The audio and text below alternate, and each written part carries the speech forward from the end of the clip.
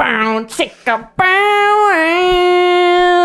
We've got another episode of Boss Barista coming right at you. I'm Jasper Wild. And I'm Ashley Rodriguez. And I just got a little crazy with that intro, but we're having a good time. It's a good day. It's a great day. It's sunny and it's beautiful. And we are so lucky to have RJ Joseph with us in the house. RJ. Hi, RJ. Hi, thank you so much for having me. RJ is a roaster at Counterculture Coffee in Emeryville, California. And RJ is also a writer and blogger. She has a blog called Queer Cup. And she also writes for Barista Magazine. So I get the pleasure of working with RJ a lot, which is really exciting for me. Yeah. We love each other. It's true. We love your blog. Thank you so much. Often go on Medium and then just type in Queer Cup and you pop up, and I reference your work a lot. I'm glad I pop up. I wish I were higher in the Google searches because that's really the reason that I'm doing any of what I'm doing is so that people can Google it. Yeah. It pops up for me. Good. Yeah. There's like one other weird thing that pops up before you, but I keep Googling and I keep looking you. So Google's going to learn at least that I need you to pop up higher. Do you just have to keep Googling people over and over for that to happen? Algorithms are stupid. Yeah, Isn't that so what- yes, but also there's a pay element where you can pay to be up higher in the Google searches, I believe. How did Dan Savage do it to Rick Santorum? What? Do you remember that? No. So there was a thing where Dan Savage, I don't know how he did it, but he basically had on his podcast, he was like, everyone Google Rick Santorum's name and then like the word Santorum came to mean like something kind of gross. Not gross. No, it was something that like something gay. it was something gay. which is gross to Rick Santorum, but Right. not to us. But not to us. So that his name would be associated with that after he said something about Homophobic? homophobic. just being himself. Just being so himself. lucky. So, but included. if you Google Santorum, I think it still comes up. It does. And that's And you have to keep Googling it because then we can insure it into the future. so that was Dan always Savage who did that Career for ruined. Or we could just, not make gay a career ruining thing and then we'd all be better off. Yay! But we're doing that today. I hope so. So, RJ, you've been in the Bay Area now for about, what, two and a half years? It was 2 years on April 1st this past that's year. so I'm an exciting. April Fool. Aw. It's just, this is all a joke. I guess. No. I guess so. Well, so tell us a little bit about how you got into coffee and how you got to the role that you're in now. Yeah. So, I was working like typical post-college line cook jobs and that sort of thing. But at the time in Pittsburgh, it was very hard to find full-time work. And my wife, Ellen, who now is the retail trainer at Ritual, was at the time the coffee program manager at Tazadoro, a counterculture account in Pittsburgh. And they were really hurting for bodies. They just really needed full-time people who were going to work hard. And I didn't have any coffee experience, but, I definitely knew how to work hard. So I got a job there, and I realized that coffee was not just, a beverage, but really like an amazing community and actually like a career that I could have that was not in the field I studied. Although since I studied writing, it's now kind of intersected. But Whoa. so, from there, we were building community in Pittsburgh, but it was still very small there. And we really wanted to have options that weren't opening your own business. And that's sort of like the best thing that people can do in Pittsburgh right now is open their own business. And since we knew we didn't want to do that, but we did want to move up and get closer to the supply chain, we decided to move to Oakland. It's a very queer place. We wanted to be, Pittsburgh is queer friendly too, but we wanted to be kind of in a hub and just really find that community and see what we really wanted to do and just kind of have options, because in a very small coffee city, you might like what you're doing, but you might just not have the same amount of options. So we moved out to the Bay Area, and I got into production. So, bagging and shipping coffee and just really nice, like factory jobs, like work with your body, pop on some headphones and enjoy yourself. And then I moved to counterculture and started roasting. And now you mentioned that you have been doing a lot more writing specifically about issues in coffee. Can you talk a little bit about some of the writing that you have been doing and what your blog Queer Cup focuses on? Yeah. So a lot of the time when we're talking about, discourse, like queer issues, talking about racial issues, we really want good resources to refer people to because people get tired talking about things to every individual person. The best thing you can do in terms of educating people is create, if you have the ability, to create a written resource that people can just look it up and read it, and they can read it in a way that is coherent and that you had the time to express yourself. So in the safety and privacy of your home, you sat down, your head was clear, you weren't feeling attacked, you weren't feeling like you wanted to attack, and just put things down in a way that's clear, friendly, approachable, and makes it easy for people to educate themselves. And my entire focus has been on just trying to make things really doable because these issues are extremely complex and I'm going to be doing the work no matter what.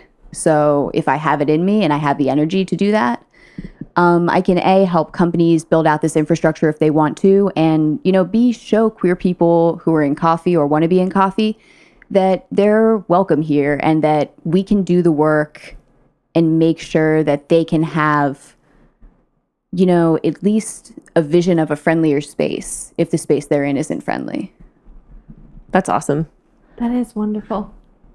And I feel like what you've been working on really has become like a written kind of resource that people can like use if there's like somebody's like saying something that's problematic and you're like, hey, like read this thing. It's 3 minutes. Or even beforehand, before things even become problematic, something that I appreciated about RJ wrote this really great article for Barista Magazine about degendering the language of customer service is that you can put this in your, handbooks. You can put it in your, onboarding paperwork. Like, hey, these are the things that are important to us as a company. And it makes companies really consider what their values are in terms of providing customer service and building inclusive environments. Yeah. So even before stuff gets problematic, you can kind of intercept that and be like, hey, like this is a tenet in our company. How do we incorporate that throughout start to finish, as opposed to like, oh, something bad has happened, now we're going to address it. Yeah. So something that you had asked earlier, Jasper, that I'm curious about is some of the issues that you still see facing inclusion, specifically of queer identifying folks. What are some things that the coffee industry you think could do better? It's kind of there are so many levels in which people can do more that they're not aware that they can do more. So I think that one thing that's really easy that I've tried intensely to focus on, probably because it is so easy and I'm kind of a cheater, is just having intake paperwork that actually accommodates queerness and makes it, obviously the word from queer comes from people thinking we're weird. It's not that weird, and it doesn't have to be weird at any stage. You can easily build infrastructure that just lets people know that they're welcomed from the beginning, and not just that you tolerate them or that you're open to things, but like that you realize that these are sort of structural barriers and that the solutions are structural. And so many times structural solutions are complex and they're not simple. But regarding things like intake paperwork and the way that you handle, various situations from intake to promotion are all very potentially doable regarding issues of gender and queer and trans issues specifically. So I think that is a very, easily removable barrier. I think that really, really, really crucial to actual inclusivity is promoting people, hiring and promoting people. Instead of finding excuses to not hire or promote somebody because you might feel in the back of your mind they're just for some reason not the right fit, find reasons to promote people who are different, people who aren't currently represented in your leadership, and just make that a top priority because it's very possible, but it does take effort. Yeah.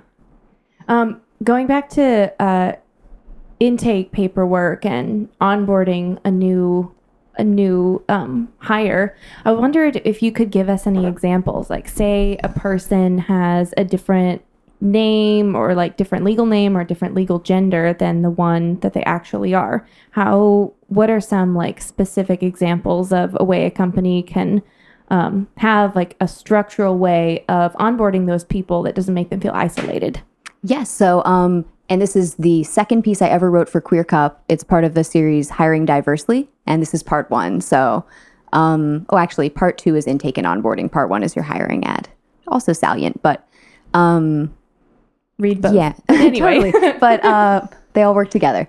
But one of the easiest things you can do is that slot on paperwork that says name. Make 2 slots. Make one say name, and then make the next one say legal name. If you have any parts of your intake paperwork that require a legal name, please highlight those and just make it clear that you require the legal name. Because one of the anxieties that many cisgender people are unaware of is that when you're filling out paperwork and you're not sure if you have to use your legal name or not, you don't want to, because every time you put it down on paper and someone sees it, they'll choose that to call you unless it's very clearly delineated. So really, once you give somebody that name, they're going to try to use it as much as they can. I don't know why that is, but it is kind of factual. It's going to happen every time. So make sure that you're very clear about when people actually need to use their legal name, and let them use their real name the rest of the time. In addition, collecting gender and pronouns is very helpful and useful. And I think that a welcome email that states gender and pronouns, well, actually stating pronouns, but not gender, because that's not really, particularly salient, but people do need to know what pronouns you use when you're in the same company.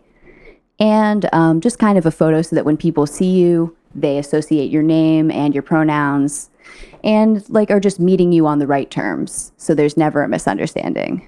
Like Ashley was saying, just, avoiding those types of HR issues. You can get at them before they even happen.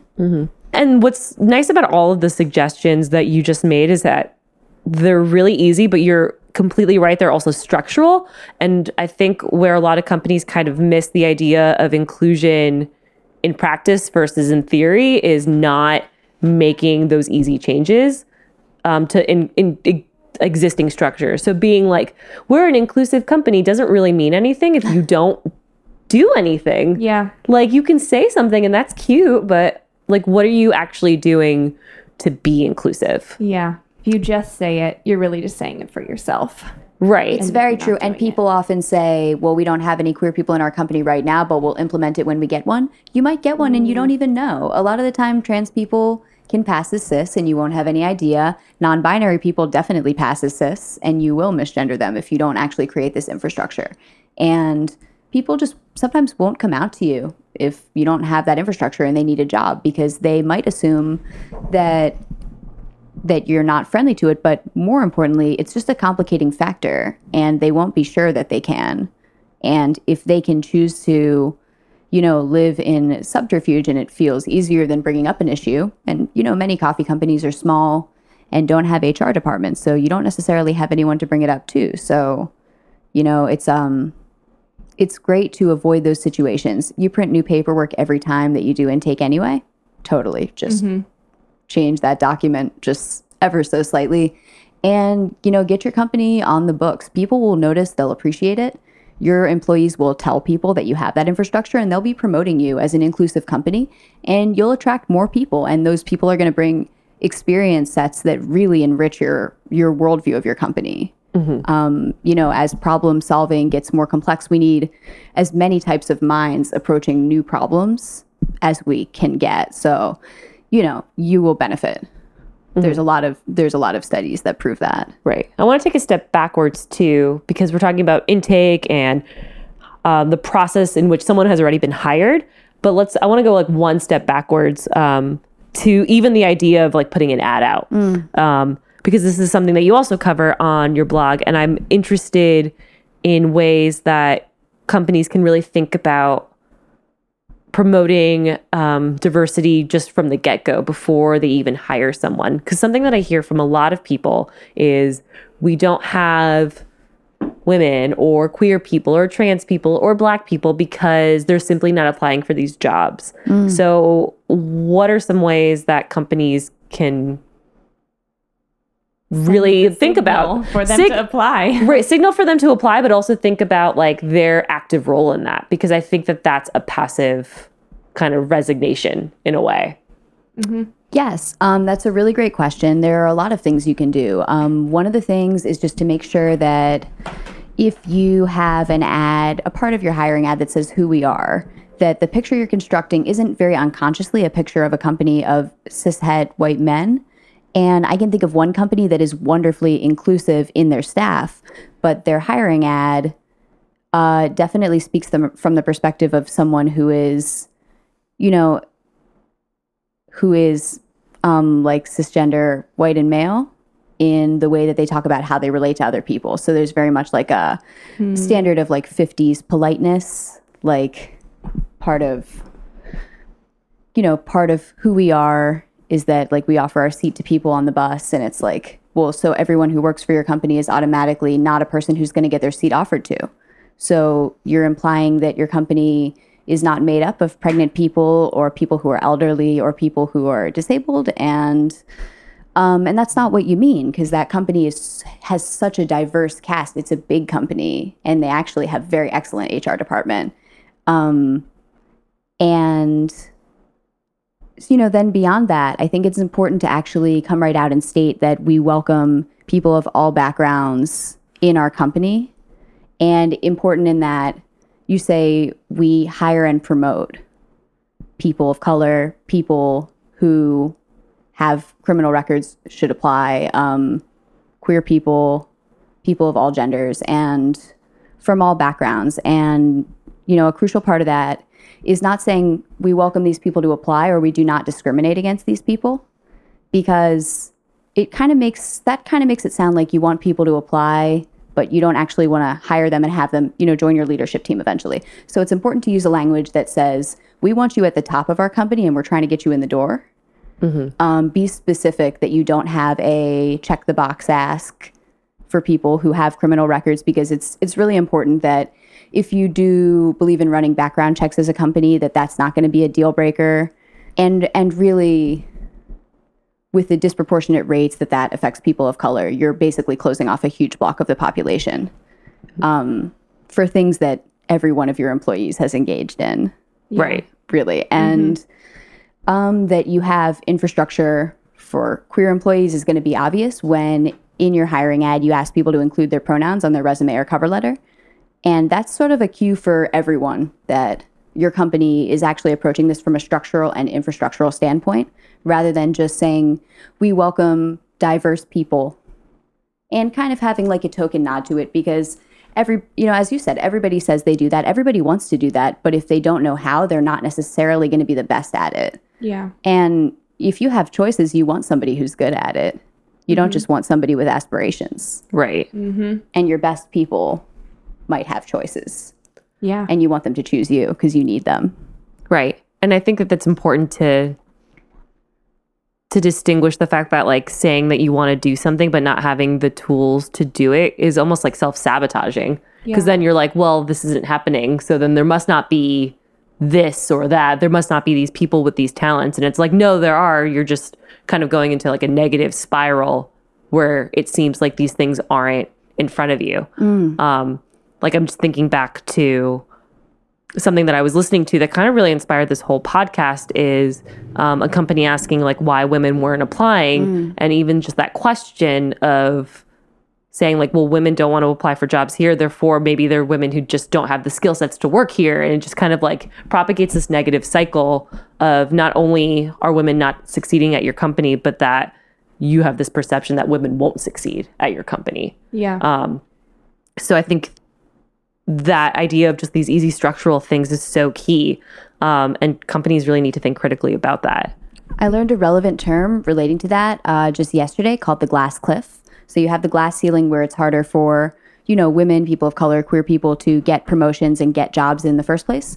The glass cliff is when those people are promoted with the specific but maybe unconscious intention of having them fail, so that you can then use it as proof as to why those people shouldn't necessarily be a part of your company. And I think that happens a lot when you don't have infrastructure, but you have good intentions.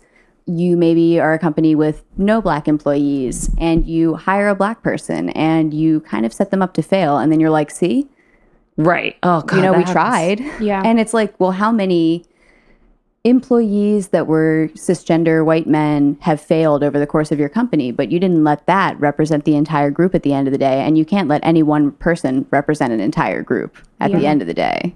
What's so important about creating structural changes in your company, and what's, I think, an unconscious barrier that some companies have, is that if you say, you know, what's your real name and what's your legal name, it's almost like you have to acknowledge that a real name and legal name are not synonymous.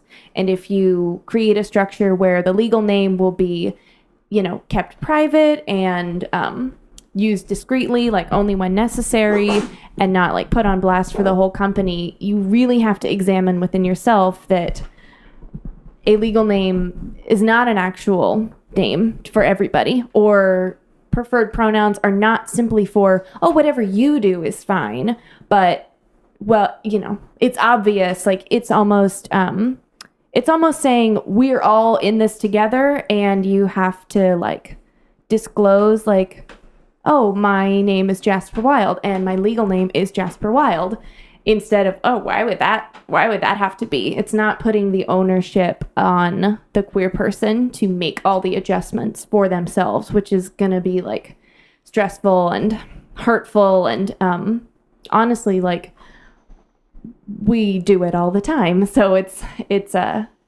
like a very exhausting little, I mean, I'd almost call it a microaggression, like an unintentional microaggression. A million little ones. Yeah, so often. Yeah, I think that's a very good point. And I think that it's similar to procrastination. If you only just did the work, you'd find that doing it feels better than being upset about the fact that you're supposed to do it. And I think that there are elements, of course, where you're going to have some very small sacrifices of privilege. And one of the examples I can think of is when people get very upset that they have to press 1 for English. Well, America has no official language. But even if we did, is it really that hard?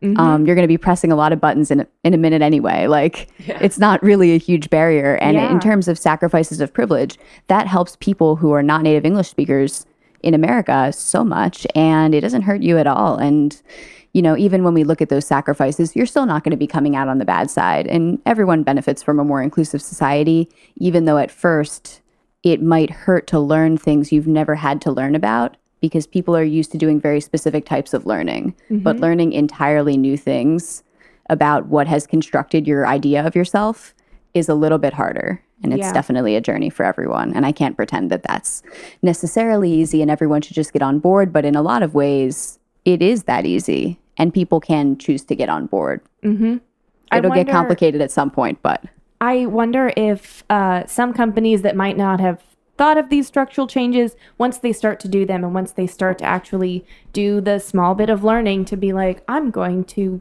you know, make sure I identify as he, him, like I've never had to do that. It might give a little bit more empathy when they're dealing with queer people, because they're like, I chose he, him, and, you know, society kind of gave that to me, but hey, like, I had to examine that too, and I can see that you've examined a lot more than I have. There might be a little bit more respect. Absolutely. I think I'm that being hopeful. hopefully, I think that there's nothing to engender empathy, which is a feeling of truly understanding what someone else is going through, than actually going through that yourself. I think that's why empathy is sometimes a limited approach, because sometimes it closes people off to thinking of things that are truly outside of their experience. But at the same time, we're all humans, and nothing that another human goes through should be that far outside of your experience. And I think it's true that just a little more work does engage in a lot of brain building. Yeah. Can you talk about the little bit of work that goes into giving a safe and comfortable travel experience to trans and queer workers that maybe you want to send places? Yes, that was a challenging piece for me because a lot of the things that I discussed in the hiring ad part of the series and the intake paperwork part of the series were so simple, and they involved only internal structures. and it was like you can really keep things private. They allow for discretion.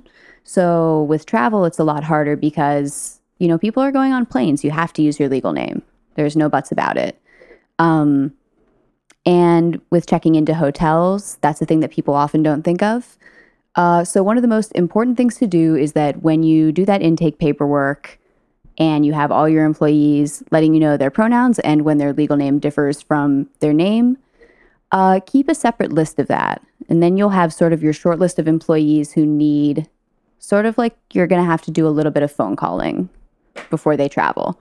So with a hotel, just, you know, give a call ahead and say this person is going to be checking in and this is their real name.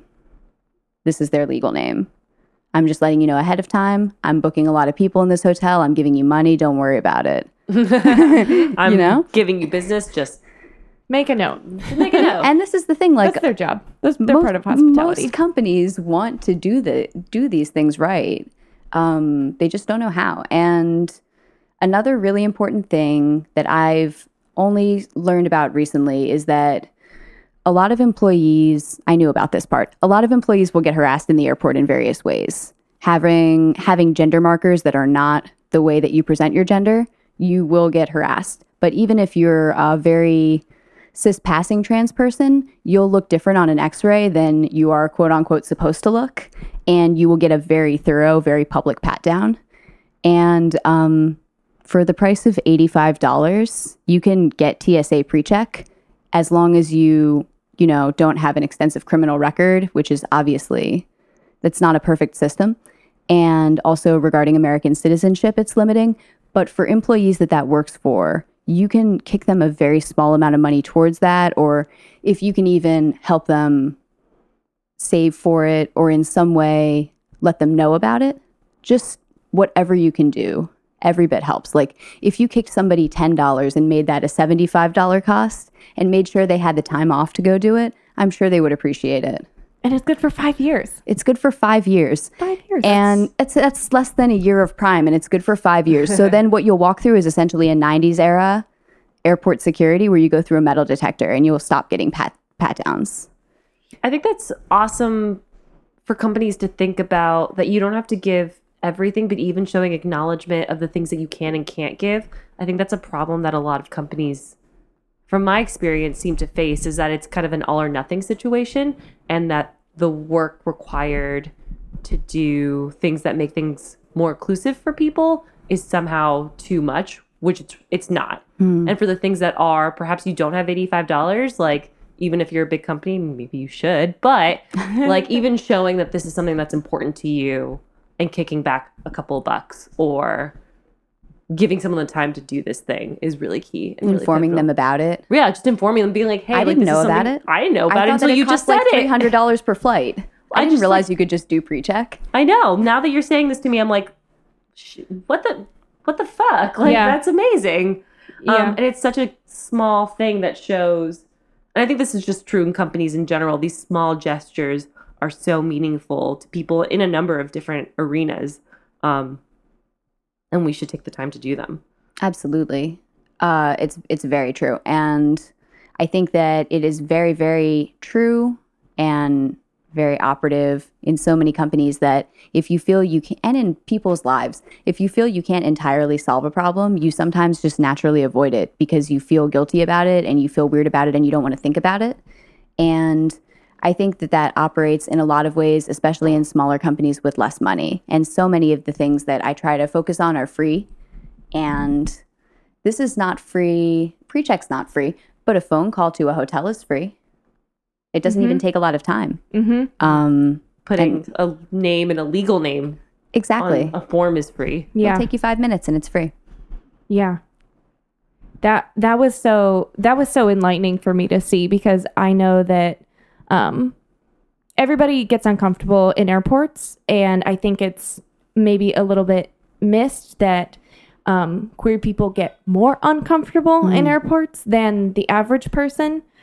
So like I've been mistaken, like my gender's been mistaken when I go through security or something, and I choose not to go through the x-ray thing because they're a little bit toxic and I like to fly a lot and I don't want to die of cancer. So they'll always they'll pick somebody who's the same gender and, sometimes they won't know or they'll ask or they'll assume. But then when the person gets there, they're like, oh, where's the female? Where's the female? And it's right here. I'm over here.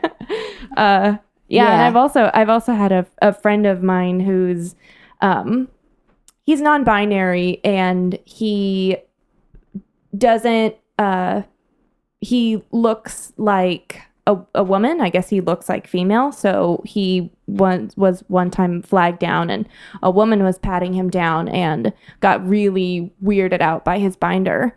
And it just became like a terrible kind of meltdown moment for him where it was like, you're already so stressed and you've spent so much money. Yeah. And then a person, you have your arms out and someone is literally going all over your chest and is like, what is this? What do you have on you? And they're...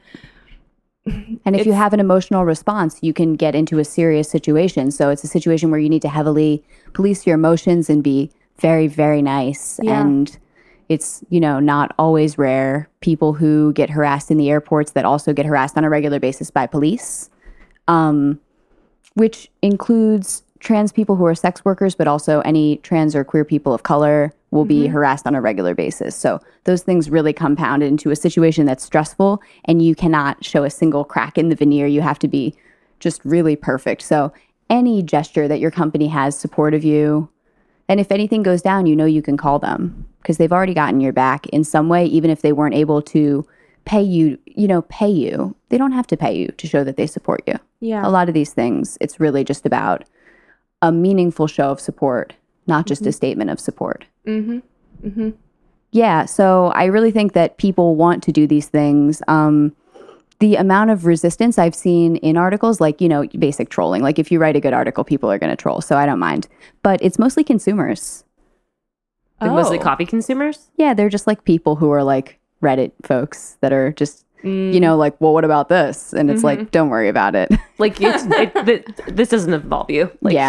Just please step out. Yeah. I am interested in the things that people do say to you in terms of their responses to your work. Because I'm interested in that idea of people getting defensive when they are told that a behavior that they engage with or maybe a system that they benefit from is problematic. So I wonder how you react to that both personally, because you're human. I'm sure that these things affect you. But at the same time, how do you keep going? Sometimes it's hard for me to keep going. So I wonder how other people do it. A lot of it is that I'm small and I just started. Mm-hmm. So I really don't get a whole lot. I don't necessarily follow things closely. I basically see good responses when people tag me. I might see some, sort of waffly responses, but they're not harmful. Waffly? Yeah, what's a waffly response? So someone that is a nice person, a very nice person who works in coffee and really wants to be more inclusive, made but can I make a statement that I would like to have people still use the word gentleman, because I think that can exhibit a really good, standard for men and masculine people. And I'm like, okay, so I understand what you're saying. It's sort of to the side.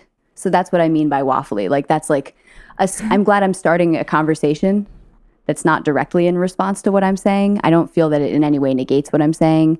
And I've had no one in coffee say anything negative. So when I do see things that are less positive, it's kind of okay, because not everyone agrees with me. And really the primary thing that I want to focus on is that I'm not writing persuasive essays on why people should make their company more inclusive. I feel that work has already been done. I am writing HR materials for people who do want to make their company more inclusive. And I know that's most of the people that I've ever engaged with, who are managers, who work for coffee companies, and the people who own coffee companies. I haven't met any of those people who are not interested. But if they are not interested, that's okay, because people should have the option. I just want to help people have that option. They can choose if they want to make their infrastructure more inclusive, and they can have some tools on how to do that, because it's not easy, but it is. It's just not easy to break down what you need to do when a lot of what privilege is just things that you don't see. So somebody kind of has to walk you around those corners. So I'm Yeah. here as a helper for those people who want to walk around the corners. Mm-hmm. I think you broke my brain. That was so enlightening to me. Yeah, I'm gonna take a breather. Take a breather.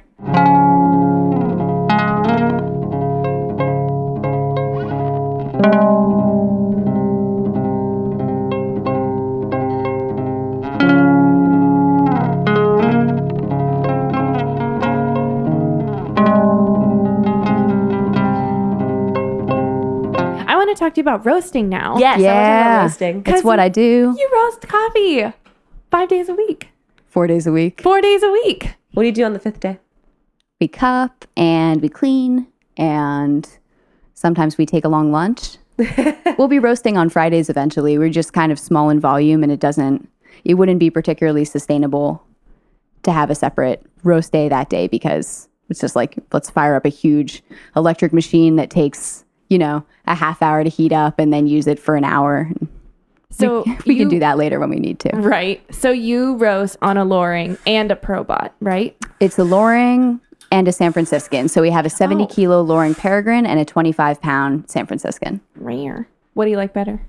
I love them both equally. They're my children. So You can't pick. I can't pick, but I love being on both of them for different reasons. The Loring is a very sort of computer controlled numeric interface, and that machine roasts coffee a little bit faster. You have to kind of exert a little bit more control over it, but it's also a little bit more set it and forget it. If you have like good initial settings for your gas values, things can kind of just run themselves mostly. And then the other thing about Lorings is that since they roast, a lot through sort of convection, pushing superheated air through the coffee rather than through contact heat, the coffee actually smells less dramatic on the trier. And the appearance, it looks lighter to the eye because the outside is less seared. Interesting. So it's like a steak cooking through rather than a steak getting a nice sear on the outside and being very red on the inside. So I have to I have to kind of be dual calibrated to what the same coffee looks like and smells like on each roaster at any given time. That's all. Yes, I That mean, makes sense. That's like pulling espresso on like a Seneso versus a La Marzocco. right. That totally makes sense, and that's something that I've never really thought about. I still don't believe that you don't have a favorite roaster. Everyone has a favorite child. Well, the Loring is easier, but it's physically harder because it's 70 kilo versus 25 pounds. So when I'm on the Loring, it's a lot of physical work, but I can kind of sometimes tune out a little mentally because mostly, we roast based on volume of what is ordered. So if we have something that's ordered in just a pretty small quantity, we'll roast it on the San Franciscan. And then something ordered in a larger quantity will be on the Loring. So because of that, it's mostly our year-round offerings, which is like the counterculture version of espresso blends, but they're single origin a lot. So we call them year-rounds. And so those drop a little later. They're a little darker and are a little more forgiving. So potentially easier. But if you're roasting a very large batch of single origin coffee, that's also a lot of pressure. Yeah. What excites you about your job? What are the things that you look forward to in your day-to-day? I love workflow, getting into a flow state. I love that first part of the day when you're maybe a little bit nervous, and that part of the day when you're kind of like, okay, it's chill. I've got this. And kind of rediscovering that every day. And for a long time, there's a large part of roasting where you start doing it and you have to develop, what we think of as intuition, but what it really is just a long codex of memory and bridges between like sight and smell and color track numbers and cupping table, and just collating a lot of data in your mind to the point where it lives in your gut and you can make decisions based on that in, a tenth of a second. And those decisions have intense consequences financially, and you get it right a lot of the time, you get it wrong sometimes. And that's like a very high drama situation that I kind of live for. And it takes a long time to really understand why you're doing things correctly. So for a long time, after I started, like I would make some mistakes, but mostly I was hitting coffee at the right roast level and it was tasting good. And I felt like really edgy because it was like, this is so great that this is happening, but I don't understand how I'm making it happen. And what if it just goes away Oh. and then everything comes out at the wrong roast level? But now, as I've been in it over a year, all the origins I'm roasting are repeated. A lot of the coffees I'm roasting, the second year in a row. Mm-hmm. And that's like really a moment of clarity for me because I know how to approach it. I don't have to hit every situation with novelty. Mm-hmm. I can hit it with some memory and experience. So counterculture has like so many coffees, and as you've just said, you have them like year after year. When you get like a fresh crop coffee, do you have like a database that you just go in? You're like, oh, let me get that like Antigua Guatemalan roast line, and then just like use it, or is it like farm by farm? Like how do you set the roast lines? We love Cropster, but we don't really use it that heavily in that respect. We have sort of generic lines, and then we roast very much based on like what the coffee's doing and just watching it very closely. And it's helpful when you have a good line, but it's not something I would ever expect. Not something I would ever require, I should say. I want to be able to do it without the line. So I think they're super helpful, but we don't have like ultra specific, like a line for a coffee. We might have like a line that's like 40-pound batch of like Latin coffee that we know that we're adjusting, and we kind of just communicate on how we're roasting a thing and just try to roast it so that it tastes the best. And I think that coffees will have a similarity from year to year, but they won't be the same from year to year. So, and our roasting styles change over time too, as the industry shifts. So I don't know that I've ever been like, let me grab that line from last year. I want to do that. So I'm like, this coffee's here and I'm so stoked about it. I want to just go for it and do something with it and see what I did with it and then do it again. When you mentioned the thing about your brain making connections to your actions, that really resonated with me, because I think roasting is one of the things in coffee that we still treat as precious craft, as like that it is intuitive, that it is something that you have to feel. And, if you look at some bags of coffee from some roasters here in San Francisco, that's even how they describe what they do. It's like roasting is like a smell, a process, a feeling. But it really is a connection that you make in your brain of what you're doing versus what you're experiencing. And I think that's really interesting that you described it that way. Yeah, I think that my coworker, Jesse Bladika, who's our sales rep, had a very good analogy with homebrewing beer. Like if you've ever tried it, it's very easy to homebrew a beer that tastes pretty good. The really hard thing is getting it to taste the same the next time that you brew it. And that is very true with roasting. I can roast a coffee so that it tastes good. Like I can probably do that at any given moment. But with quality control, what we're putting out is not just a coffee that tastes good. We're putting out a consistent product. So even within the realm of a single origin coffee, that this is Edito or it's Haru, that coffee has a potential to live up to that we taste year after year, and we're aware of what that potential should be. And we really want it to be its best self, but we also are dealing with a customer expectation. So we can't just say, that tastes good, even though it's at the wrong roast level. We have to send it out consistently or it's going to extract wrong. Mm-hmm. And then with year-round products, they kind of exist as an idea of a flavor and a product as well. And it's very important to, recognize that these are crops and they're variable, but that also there's some amount of consistency you have to give out. And I think that we have good systems in place for like navigating that balance. And I appreciate that about my team. Cool. One of the things that I think I would be remiss if I didn't bring up is, personally for me, how much I've learned from you. Not just in the conversations that we're having now, but I think one of the most salient conversations that I had with you was about being human and making mistakes. And it really made me feel less anxious about the mistakes that I had made. And I feel that I've just learned so much from you, and I'm glad that you're a person that I get to know. But I don't know, I want to reflect on that a little bit. I don't think I have a direction with this, but just, we're in this discourse of, like the politics of gender, and I've been thinking a lot of just the idea of people being humans in terms of the discourse that we've been involved in, because for me, it's hard for me to not take things personally. And this has been like the first, I guess, really pivotal moment in my life where I've really been able to step back and listen better. And I think a lot of it has to do with listening to you specifically.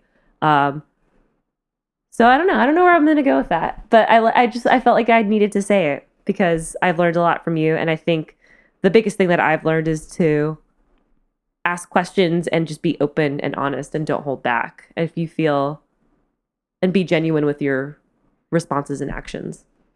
Yeah, I really appreciate that. And I feel the same about my relationship with both of you. Regarding, I think something that's been on my mind lately is people talking about call out culture in coffee, and I'd be remiss if I didn't go there. And I think that people have an idea that correction is about being harsh, because sometimes it can be harsh because sometimes people are tired. But, in general, you can tell when people have good intentions, and I don't see anyone getting crucified who really steps in with good intentions and is ready to make mistakes and apologize. We're all human and we have feelings, and you cannot learn without making mistakes. It's literally impossible. That's not the way human brains work. Mm-hmm. No one ever stepped out of the womb and knew everything. Mm-hmm. That's just literally not it. But when we think about improvement and accountability and correction as an industry, we have to think about not stereotyping people as angry when they're requesting accountability, when they're opening dialogue. And I think people are so afraid of being demonized for being imperfect that they can move in the direction of demonizing other people. And I think that we should definitely all be aware that we're all human and we all make mistakes. And if you're a person who's self-critical, you might hold other people to a standard as well. And if you're not a person who's self-critical, you might not like being criticized, but critique is helpful for everyone. Mm-hmm. Right. I'm thinking about how someone brews me a cup of coffee and is like, drink it, it's so good. And if I'm like, hey, I think it's a little too coarse, can you tighten it up a little bit? No one would be like, you are invalidating me as a barista. You don't think I can do anything right. Like, you're going to ostracize me now. And yet when we say to someone like, hey, that comment you made about that black woman being angry actually is a little bit racist. Like, would you apologize for that? They're like, you're calling me racist. You don't want to be my friend. You don't accept me as a good person at all. I'm not racist. I have da-da-da. It's like saying, this coffee can't be too coarse. Like, I brewed another one and I refracted it this other time and it was correct. That's like my favorite analogy. That was a really good analogy. Yeah, I actually used that in an article that I wrote yesterday that Really? is going to go out at some point, but I'm not sure where yet. Yeah, but we're very calibrated on that. I think that the issue at hand is a situation where people think of their actions and their personhood separately. But let's not focus so much on our personhood, because we're all human, as I've said, as we all say. We all make mistakes. Our actions are things that we do on a regular basis that we can actually change and correct. And it's not about shame. It's because that's about, feeling bad about who you are. Nobody should have to feel like they've been condemned personally. But you also don't have to have such an attachment to descriptors as relating to your character. They relate to your actions. No one's talking about your character. We love you. It's coffee. We love each other. Mm-hmm. Mm-hmm. We're just talking about actions and, actually improving things. And if no one had ever critiqued commodity coffee, we wouldn't have specialty coffee. There's literally no way to say this could be better without saying this isn't perfect. Yeah. And you can't have an attachment to anything being perfect, because nothing's perfect. There's just, nothing will ever be perfect. Nothing in the world. Yeah. But you're doing a great job trying to help people. And I think you're wonderful and excellent. And I'm really happy that you're on this podcast. I'm happy to be here. Thank you so much. Me too. Is there anything else you feel is important in coffee that you want to discuss? Any last words you have for our community? Not sure. What's your favorite coffee right now? Oh God, I think I hate coffee right now. Oh no. No, that's not true. I was lucky to have Tony Cuero's coffee from Matchbook Coffee Project. It's this Ecuadorian coffee that was absolutely delicious, and I was at the cafe and I didn't have any brewing methods except our Fetco. So I was like, well, I'm brewing all of it, I guess. Yes. So I made a batch of that coffee, and it was probably one of the most excellent coffees I've ever had. So good job, Tony. You roasted an excellent coffee. I have Sandra's coffee too. I haven't brewed it yet. Yum. From Matchbook. And then Cameron Heath is going to be our next roaster. And I believe he's roasting a coffee from Tanzania. Stoked about it. I know. I'm excited. Cool. So the coffees coming out of Matchbook have been really excellent. And I've been really happy with those. Yeah, that's a great project. What about you? What's your favorite coffee right now? Well, we just got our new Ethiopians in, so I'm loving Adito. It's maybe the only coffee I've tasted every year I've been in coffee, so I've known that coffee longer than some of my best friends. That's so cute. How many years? 5 years. 5 years. What about you, Jasper? I'm kind of racking my brain. I don't even drink coffee. I don't even drink it. No, you guys remember that shit baristas say? YouTube? Yeah. I don't even drink coffee. That's real though. I drink coffee. I love espresso. Okay, I had an amazing shot of Esperanza Ictu from Brazil. It's a single origin that we have right now, and I was just pulling it randomly in the middle of the day to taste it, and it tasted like mint. Like it actually had mint, and it like made my whole mouth feel cool, and it was espresso. And I was giving it to everyone. I was like, mint! Actual mint! And everyone was like, oh, okay, Jasper. Like, and Circus says, yeah, totally. And I was like, no, you taste the mint. And like, oh yeah, I kind of do. And so that was like, I don't think I like coffee, like in a general sense. I think it's like a one experience. So that experience has been my favorite so far. Yeah, I definitely Recently. feel that. Awesome. Well, thank you all so much for having me. How, we've mentioned it a couple of times, but how can people find your writing? Okay, so I'm on Medium as Queer Cup.